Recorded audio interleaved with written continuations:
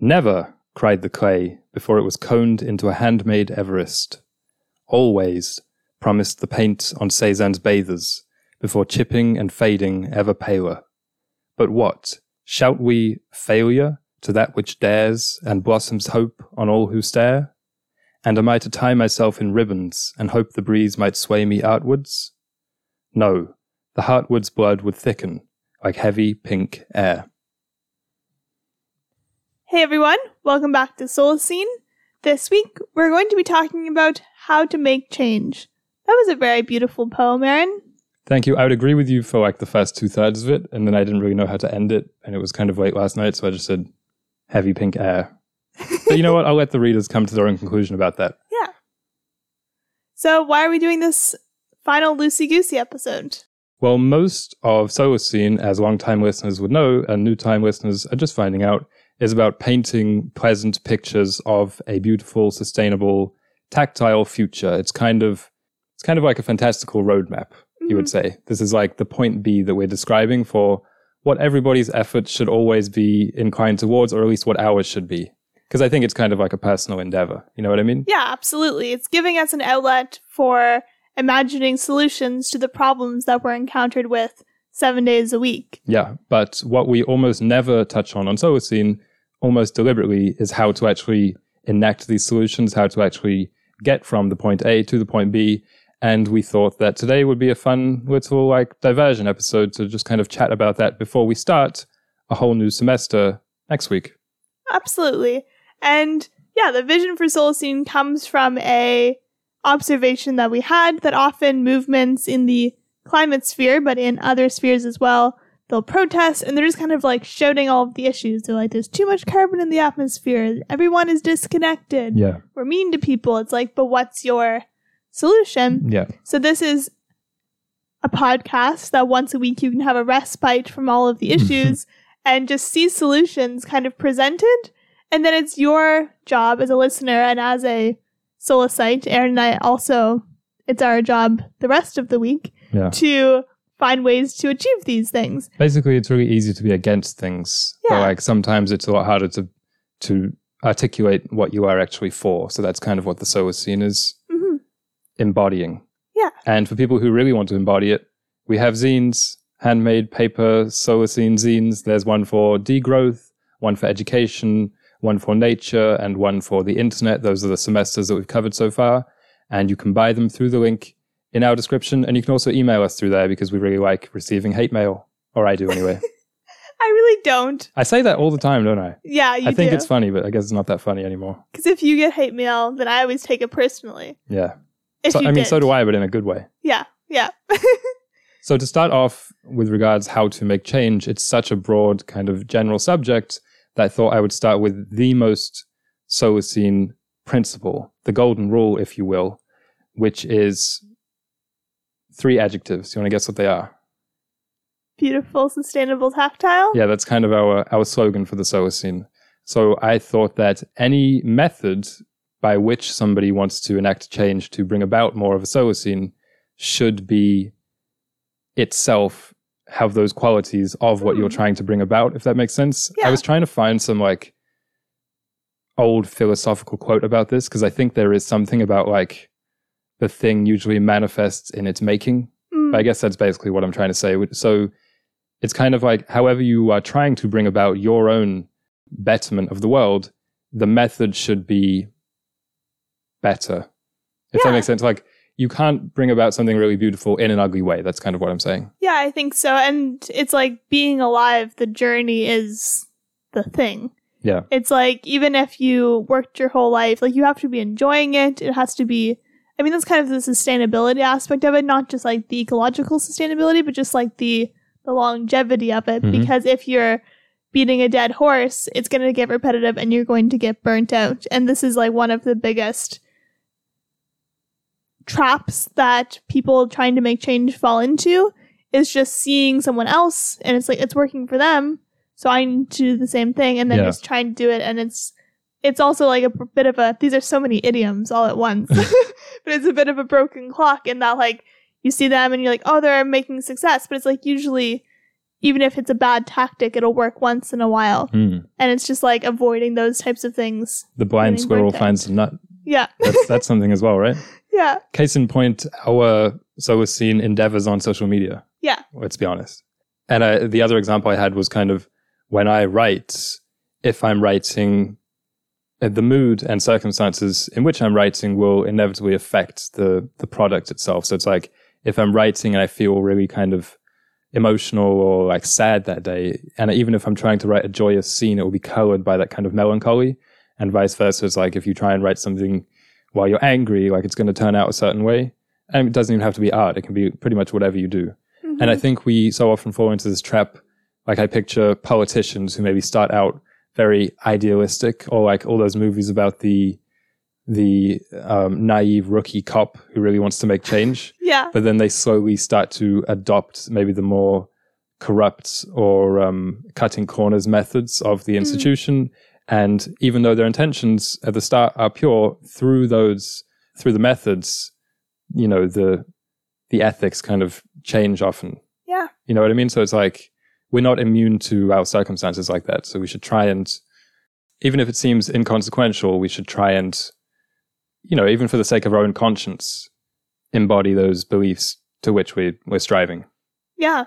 I really agree with that, because I think especially when it comes to acting on something that you're passionate about, you might sometimes feel inclined to act in a way that is unaligned with your values. Exactly. To make like the ends, like to make the it end happen. justifies the means, that's what people say. Exactly. But what I have written down is that it's always the villains who say things like that. It's always the villains who say things like, you can't make an omelet without breaking a few eggs. Yeah. It's like it's never the heroes who say that. Mhm. Because the heroes know that every egg is important. Yeah, of course. And it's like, yeah, we're not going to be like eco-terrorists and like burning down corporations or anything like that, because it's like really that is unaligned with the values.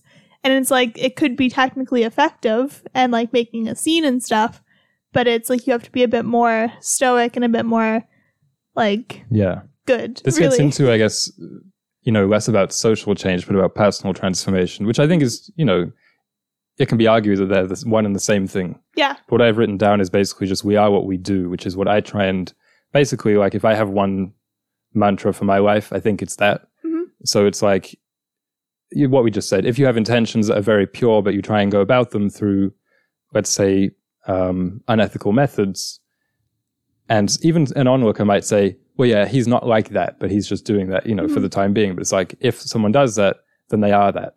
Yeah. And they also had a quote which said, therefore we do not lose heart, though outwardly we are wasting away, yet inwardly we are being renewed day by day. By Jesus. That's Jesus, yeah. Christ.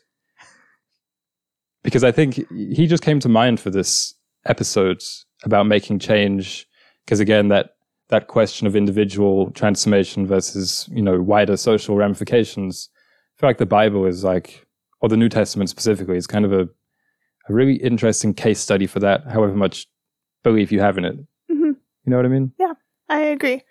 I think that it's often good to look towards a broader vision of what you want, and like, how am I trying to say this? Looking to like the Bible, or looking to historical examples of like huge reform or reformation or revolution. It's like looking at the biggest picture of that and being like, yeah, there were tiny little pockets of people who were just like silently protesting. There were tiny pockets of people who were like actively out there making connections. Like when you look at the picture, the big picture of historical change, it's good to inform your everyday things, because like every day you can only do one thing at a time.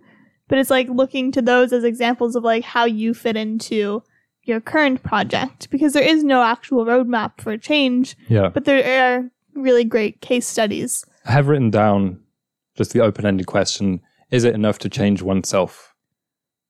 I've definitely believed that. Do you think so? I think... Like Michael Jackson says, the man in the mirror. Yeah. But, okay, I say I definitely believe that. Treating that as the end goal, if you have more capacity, is a bit, not selfish, but it's a bit closed-minded in thinking that you are just yourself, like that you can only like become vegan and that's like all you can do. Like, I think it's maybe a bit of a trite discussion just because it seems almost inherently circular and you can make arguments both ways and, you know, we have other things to talk about. But I think 2 weeks ago when we talked about life in 5 senses, I opened the poem that said, "Looking out is looking in, whoa." And I think it's kind of like that where you can view activism, volunteering, politics, whatever it is, charity, as means of improving yourself. Yeah. You know what I mean? So it's like, if my sole goal was a selfish one, let's say like bringing it back to Jesus, I was like, I want to get into heaven. Yeah. And that's like a selfish ambition, let's say. It's like, how do I do this? Okay, I'll volunteer here. Mm-hmm. I'll feed the hungry. Yeah. You know, I'll build houses for people. It's like, well, you're doing good things. It's bettering yourself and it's bettering society. Yeah, and I think it's just there's different personalities and some people the kind of more egotistical approach, like it's going to get to the same end. And it's like, I mean, that sounds so harsh, but like some people just like that is their way of thinking about things. And we all have a bit of that in us, of the kind of selfishness. Yeah. And some people are just going to be like, I'm going to do this for a bit more of a meta reason of like, I want to just be kind or like. Right. I don't know that it matters that much the motive. Like as long as somebody does it. It's like, let's say someone volunteers at a food bank just because they have a crush on someone else who works there. Yeah. It doesn't really matter that much. You know what I mean? Yeah, it's what you said. Like you are measured by your actions. Yeah. Like your motivations might be selfish or they might be like ulterior. It might just be like, I want to practice chopping onions.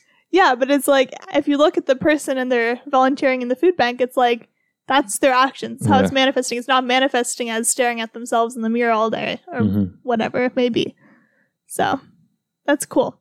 Because I was thinking about that yesterday just in regards to like everything we do. Like literally I was like, I wonder what percentage of people get jobs in like different sectors for personal versus selfless, like intrinsic versus extrinsic reasons that they might get different jobs. And just it really applies to everything. And we all have a balance of both, because it's like, even with my jobs, it's like there's the part of you that's like literally just there for the money and just there to like feed yourself and feed your family. Then there's the other part of you that's like, well, I'm learning stuff and I'm building connections. Like I think we all have a bit of a balance with both when it comes to change making.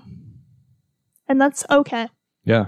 And you also, I think a barrier that we often have when it comes to volunteering or it comes to making change is that we feel like we need to have like the purest intentions before going into it. That's a common thing again with the church, that people feel like they can't go to church unless they're like flawless. But it's like you're doing things, like you're going to church or you're going to volunteer, and it's like this is just like some allegory about like the sword being sharpened. Yeah. Not even able to articulate it right now, but something like that. You know what I mean? Yeah. Like it kind of needs to be dull. Speaking of dull, the organism of the week is, if anyone's viewing, you can pause the video now and guess what this is in the comments. I think they know by the color of it. Yeah, they can probably tell. The organism of the week is the carrot. And Aaron and I bought a bag of carrots, and it had this little twisty carrot in it. It's two of them twisted together, showing it on the YouTube video. But everyone knows what a carrot looks like, but this is two of them twisted together. It's like a conjoined carrot. Yeah. Reminded me of you and I, actually. We are conjoined carrots. Also, the root vegetable theme continues. I broke it up with a sponge, but now we've had that weird onion wand. Yeah. And this and the potato. Mm-hmm. So it's just kind of on our minds. Yeah. Two hungry people. So obviously the carrot is traditionally orange in our mind, but they also come in purple, black, red, white, and yellow varieties. They are the domesticated form of the wild carrot. If you ever see, I think it's called Queen Anne's lace, like for anyone who knows like wild plants, flowers that look like that in the wild, if you pull them, they are related to carrots, and the roots sometimes have like a carrot on them. Like, but because they're not domesticated, some of them just have like normal size roots, but some of them have a bit more bulbous and you can eat them. Yeah. It's a fun little fact. And they were originally cultivated for their leaves and for their seeds. And you and I have made, I think it's that green stuff? Pesto with carrot leaves. And They taste just like leaves, like Yeah. as What's you that can green imagine. stuff? Pesto. I just couldn't remember the name of it. So yeah, and the orange part that we eat is called the taproot Right. originally, but that was a bit more fibrous. Uh-huh. So they've been cultivated to be a bit more soft. Probably one of my favorite foods, period. Yeah, absolutely. This I is- eat carrots every single day. Such a significant organism of the week. Mhm. Can't be overstated. Rudolph, did you used to do that? No. You didn't leave a carrot for the reindeers? Oh, yes, we Yeah, did of leave course. a carrot for the reindeers. Of course. Yes. Carrot juice. Remember my phase with that? You did have a phase. Do you think it's really good for your eyes? So that was my final closing anecdote. Okay. Is that was invented during World War II to trick the Germans into thinking that the British just had really good eyesight and not that they had Oh. developed radar. Right.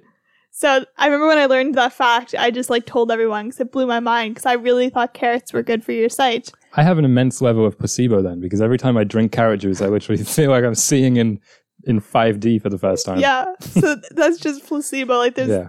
quite literally no correlation. It's like they're high in vitamins and stuff, which is like good for your body, but it's not Yeah. going to make you see in the dark. Carrots and hummus. Yeah.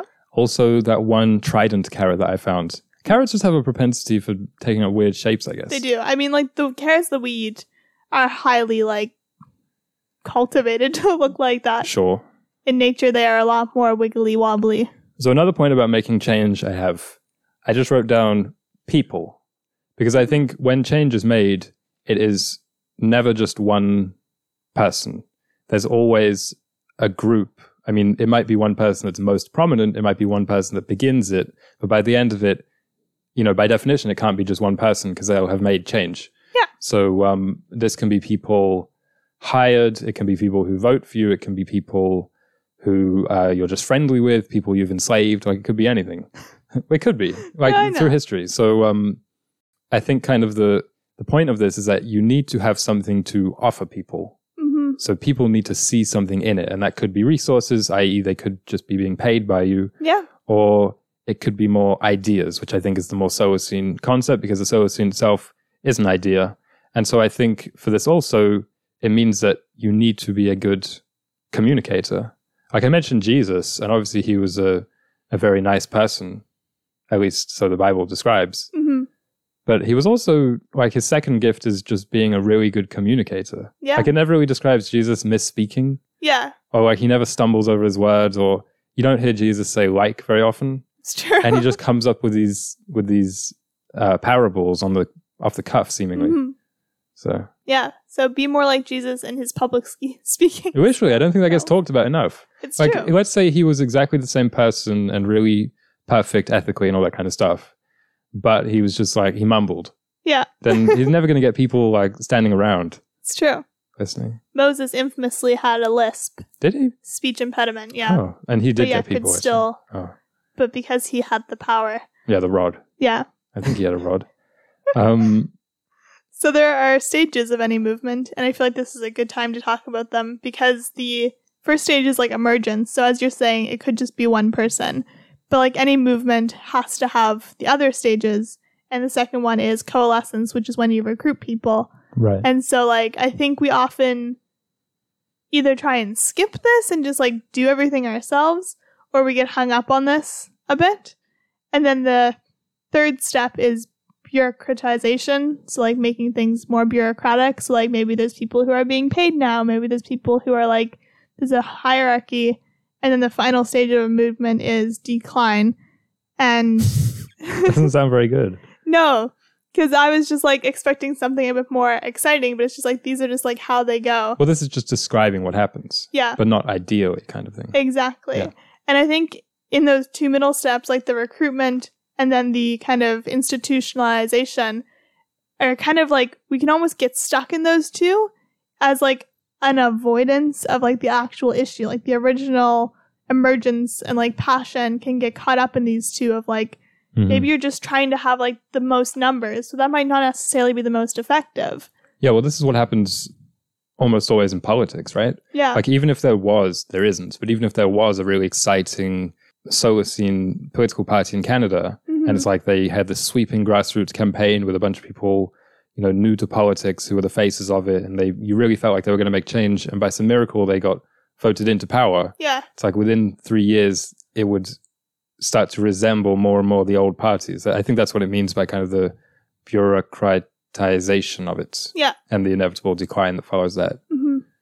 So I think it's something like structures and institutions almost funnel towards passivity, corruption, inertia, in a sense. Yeah.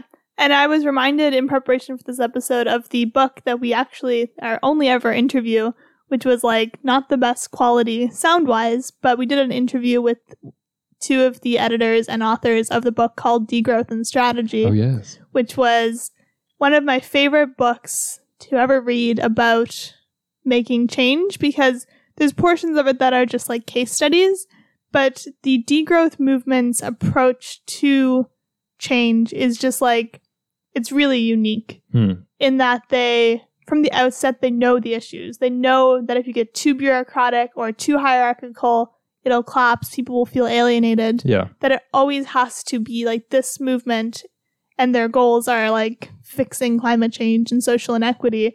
But it's like they knew from the beginning that like a large institution isn't going to work. So it always has to just be degrowth Vienna, degrowth Montreal, degrowth Vancouver. Like it has to just be small. And then they can interact, because interacting between groups is great. Yeah. But it's like they kind of have skipped those middle steps and just being like, they don't publicize it. They don't recruit really. It's just like people kind of come to the movement. And I think it's almost staying in the emergence phase in a good way. And as to avoid the inevitable decline, because everyone's still really fired up about it and passionate, because it hasn't gotten too bogged down. Yeah, I'm reminded, even like, this is a bit of an esoteric comparison, or a dumb one. In sports, it's like if a team is winning and they're, let's say, a young team or whatever, the so common mistake is just to try and, as they say in America, run it back, which means just do it again. Yeah. Whereas really what you should do is try and change as much, if not more, than all the teams below you that are chasing you.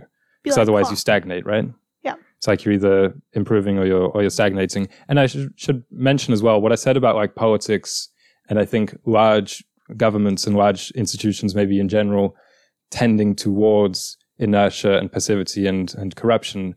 I don't think that means that they are worthless. I don't think that would make that young upstart political party, just a tragic tale. I think because it would still be worth it, because they'll have still budged things a little bit towards the Solacene or whatever they're trying to create, which is kind of my next point, which is about incrementalism versus more holistic visions of change.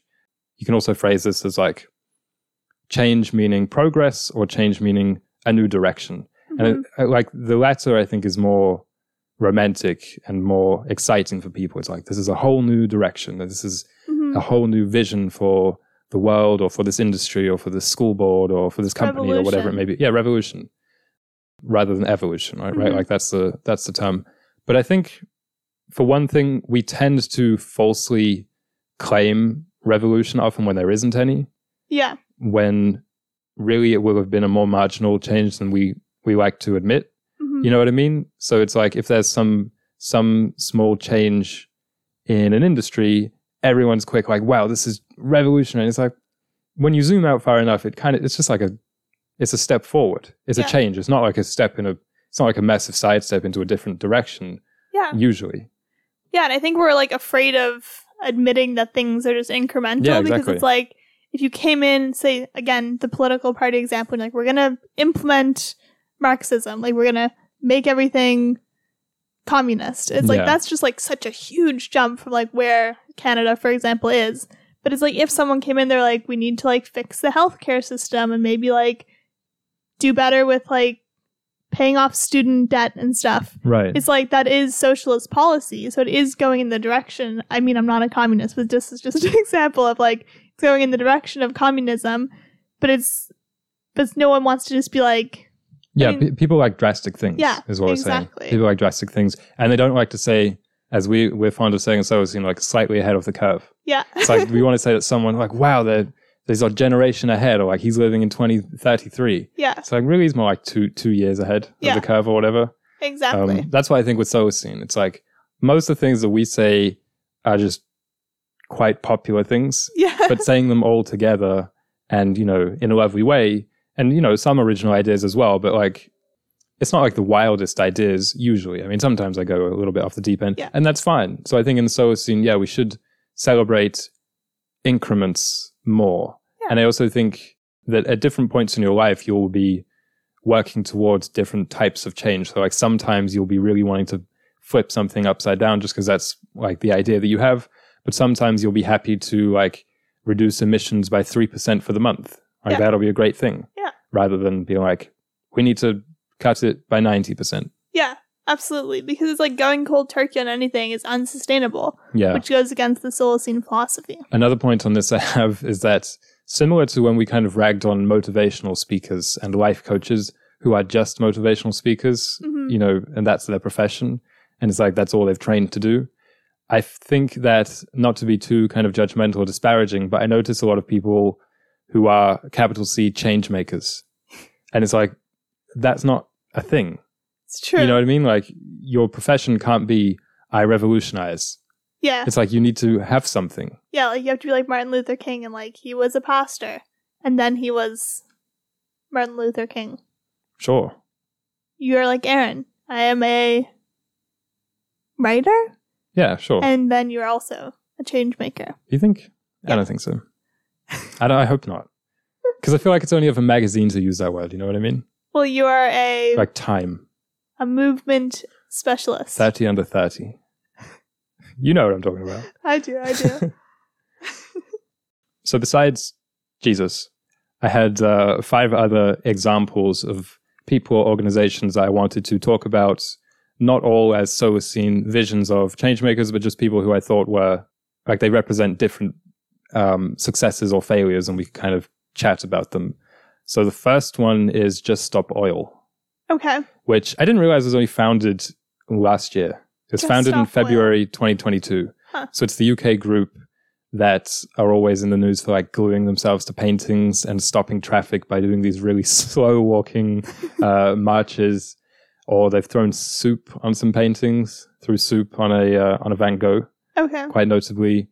Since last year, they've had over 2,100 arrests. So Oh my goodness. I guess that's Wow. a good thing.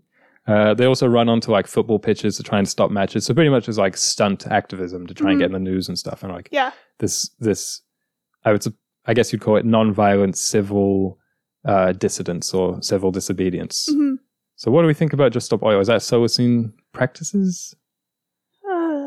I've always felt weird about this group in particular. Yeah. Just because of like it seems a bit too stunty in that it almost disregards the fact that climate action is like integrated in all other aspects of society. Like it's integrated into art, politics, economics, social life. It's not just stopping oil. Like we would need to change our mindset quite a lot. So you're more like just slow oil. That would be your like rephrasing of it? I mean, like, it's a nice, bold, clear Yes, statement. yes. And, like, I'm not going to be mad if oil Stop. stopped. But it's, like, it's a bit too one-minded. And I think successful activism is a bit more holistic in that it does all the different levels. I would say that this one is not very Solacene and also not very successful. Because I Yeah. feel like it just makes people angry. Yeah. Like it just makes people hate climate protesters. It doesn't make people say, oh, we should listen to them. It's true. It just makes people say, oh, they should be thrown in prison. Yeah. You know what I mean? Like it almost seems like a false flag, like put about by Shell or something to try and does make feel like people that. detest climate action. Because if I witnessed someone throw anything at a piece of art, and Yeah. it could be like a pretty minor piece of art, I'd be like, that's just kind of rude. Like, But it's they'd just say, kind of, oh, so you're angry at this? You should be angry at yeah, but oil. it's like, I am angry at oil, Yeah. but this is also just disrespectful in a different way. So that's my thoughts on that one. It's difficult with protests, especially about something like that, because almost all protests don't work, hmm and they don't even get to the point of being covered by the media. So they would say it's a success because we even know about this. It's true. Yeah. But I would say it's a success. It's a failure because it's mostly lowering the image of environmentalism. Like, I could see this making someone by spite, like, want to buy a more, like, gas-hungry truck. I could see Because it's that. just, like, to spite these libs. I said it. Yeah, he said it. I think, I mean, from my reading, protests are effective. I thought they were very ineffective, but it's just like you have to be consistent with them and you have to be respectful. Like, for example, sit-ins in the 1960s in like the American South, they made the cities that there were sit-ins in 5 times more likely to adopt desegregation practices. So it's like, if you're consistent and if you're like generally peaceful, like there were arrests, countless arrests in this case as well, but it's like, it wasn't like sullying the image. It wasn't like, oh, look at those people sitting. It's just like they were being peaceful and like making their point. Is there a case we made that people have become desensitized to protests? That's very possible. Because I feel like that, I mean, I don't know that there actually are more per capita protests than, let's say, in the 1800s. There probably aren't, but we know more about them because of like every day it's a different trending hashtag. Yeah. So like the other day I went downtown and there was like this huge protest on the streets and sidewalks and people blaring music and all wearing the same color shirt. And I was like, I don't have the energy for this, because there's so many different rallying cries and different causes, you know what I mean? And they're not very consistent. It's like once a year. There's like the climate march once a year. And like the other day there was a bike protest where they shut down the whole street next to us. Yeah. Like people on their bikes stopped saying like make a bike lane on the street basically.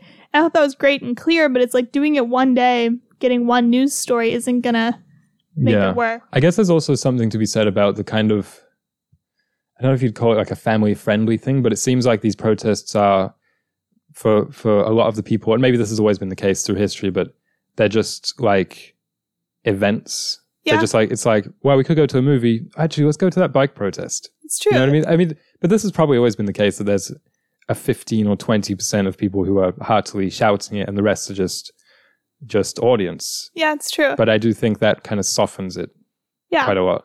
I'm also reminded from the Just Stop Oil people of, in the 70s, the activist in Montreal who got it to be so bike friendly.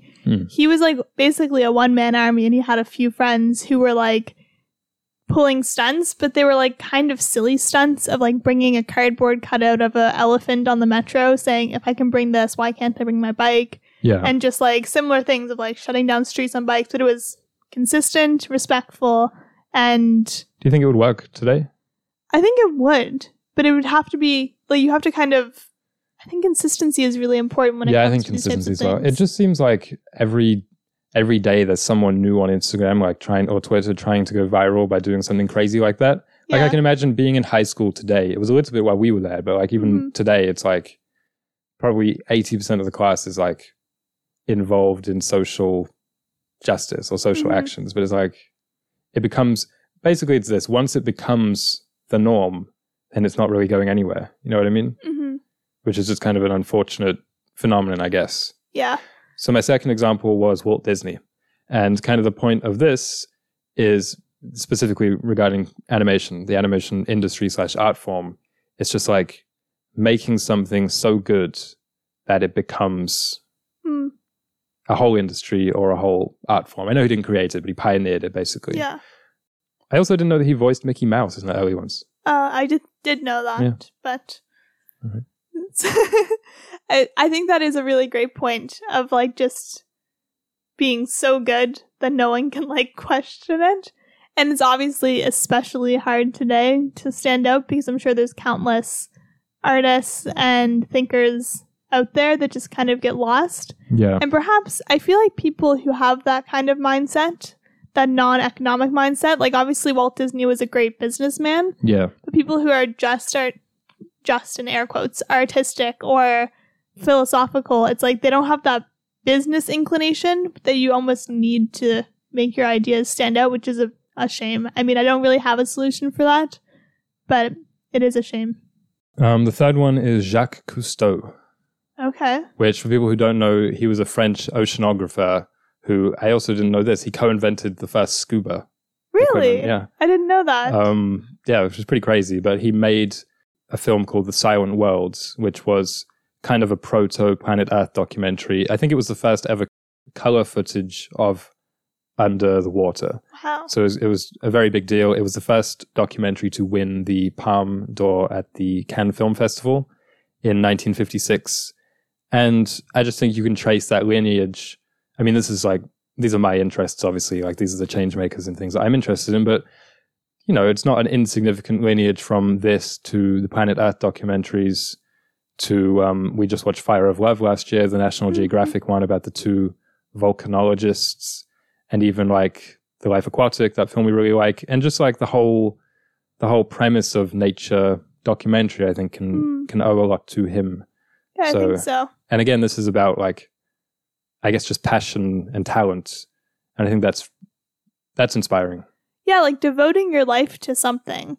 I don't think everybody needs to devote their life to a cause, but it's like, if that's what you want, like, you really have to kind of make it your whole person. And like, Jacques Cousteau is a great example. Like, he was very prolific. Like, he just records everything, and he co-founds the scuba suit, but also is just making movies. Yeah. Like, that's his. It reminds me a little bit of the guy who started Patagonia, Chouinard.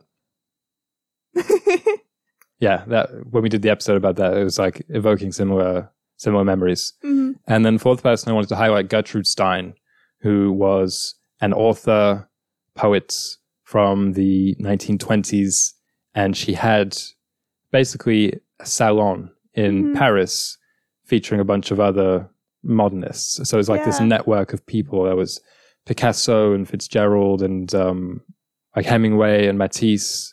And she herself was an interesting writer, that's for sure. I mean, the only book of hers that I read was Tender Buttons, which I think is the most radical. And again, for people who don't know, it's kind of nonsense. Like, if you find an excerpt online or something, it's just like, it's not just like, but it doesn't abide by common grammatical laws nor like narrative conventions of plot, story, and character. Let's put it that way. And I thought this was even interesting. We can kind of draw a wider parallel from this in terms of shifting the Overton window, let's say in politics or just in how things are done. Because it's like with Tender Buttons, it's such a radical presentation of language. And also with a lot of like the cubism, like the art stuff at the time, or high fashion, let's say, like on the runway, where it's like they're just presenting exaggerated ideas of what will kind of filter down to being actually wearable and fashionable. Yeah. It reminds me of that a little bit. Yeah. So it's like sometimes if you want to be really radical, you can present something that's even more amplified than what you really believe. And then in doing so, you shift the what's accepted just a little bit towards that direction. I think that's an excellent point. It's basically what we strive to do. Like, we don't necessarily think there'll be underwater cities in 50 years, but like pushing that idea or something kind of silly, but like showing people a direction and then let their minds because their minds will automatically be realistic about stuff. Like, you're not going to read Tender Buttons and be fully abstract. You're going to try and make sense of it. Yes, that's a good point. So I think just like trusting that that's how human brains work. Yeah. There was a good quote that she had about that abstraction. She said it's writing designed to evoke the excitingness of pure being. And I thought that was that is nice.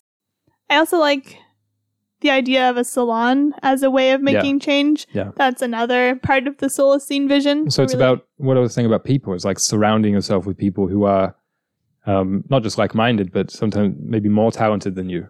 Yeah, and people who have just like differing ideas. Like, she's a writer, but she's surrounding herself with artists.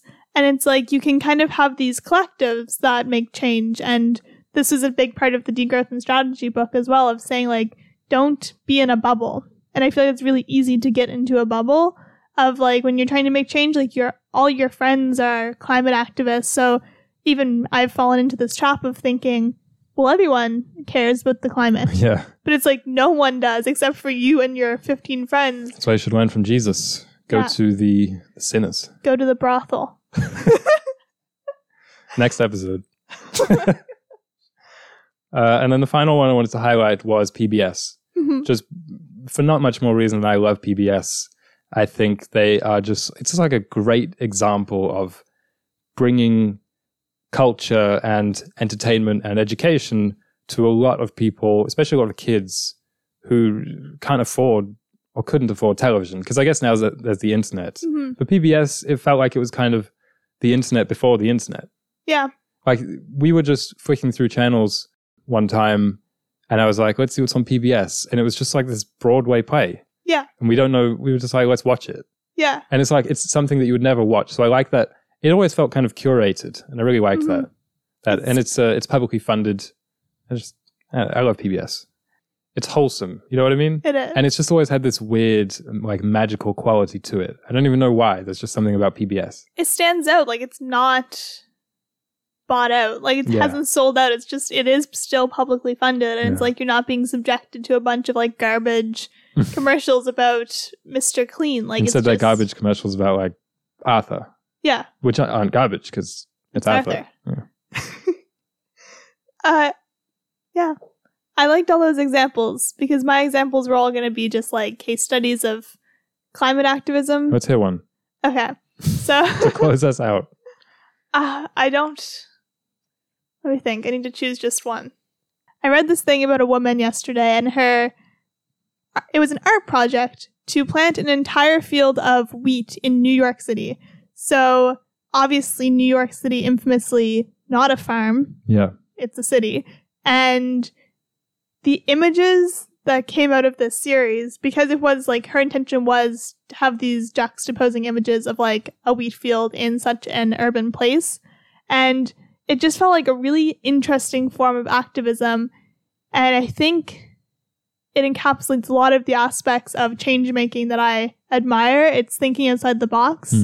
It's like those people in Paris and in France who will set up urban farms on green lots instead of having them become developments. Like it's such a peaceful protest. Like, I mean, she had the right to plant the wheat, like she had the land or whatever. Yeah. But it's like, it's not violent, and it's really just making things nicer. Like planting a community garden just is nicer, or having a little housing development of like eco communities is nicer than one of the huge sky rises or whatever.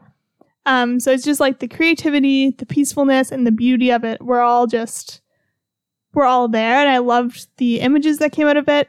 And I think it's a very staying image that could be used. It's like the Earthrise image, just like really evocative, yet not violent. Because like if you see people burning like oil rigs or whatever, like that's evocative, but it's like, it doesn't make you feel nice. It doesn't necessarily make you want to like make change.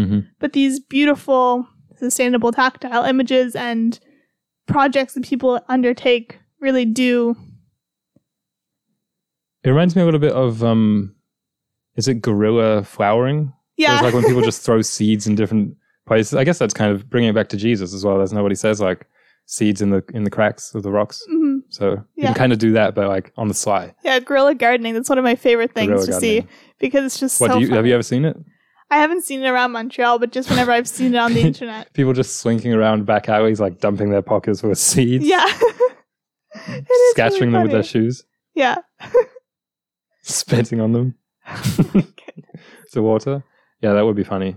I guess in this episode, we've done a lot of, someone might listen and be like, oh, they're just beating around the bush. And it's not like a roadmap for how to make change. But I think that's kind of what we do on the pod. We beat around the bush. No, it's not like we beat around the bush, but I don't think it's always the most helpful to be super judgmental and very closed in conversations like this and be like, this is what you should do.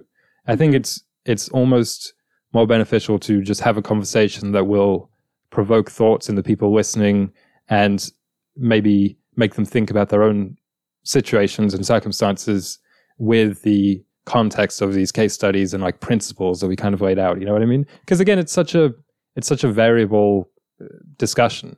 Yeah, I mean, there's zero research that says there's one way, but there is a lot of research that says being closed-minded and thinking there's one way is the most effective way to ruin a movement. So keep that in mind. If you want a more clear-cut guide, effectiveactivist.com is one of my favorite places that I've returned to again and again when it comes to making any like concrete, like if you have a specific cause you want to work on. Yeah, there's also a neat book. There's also a neat book called Rules for Radicals. Yeah. And even like more specific than that, just find a biography of somebody that you admire and copy their lives 1-to-1. Yeah. Thank you all for listening. We'll see you next week with a new semester.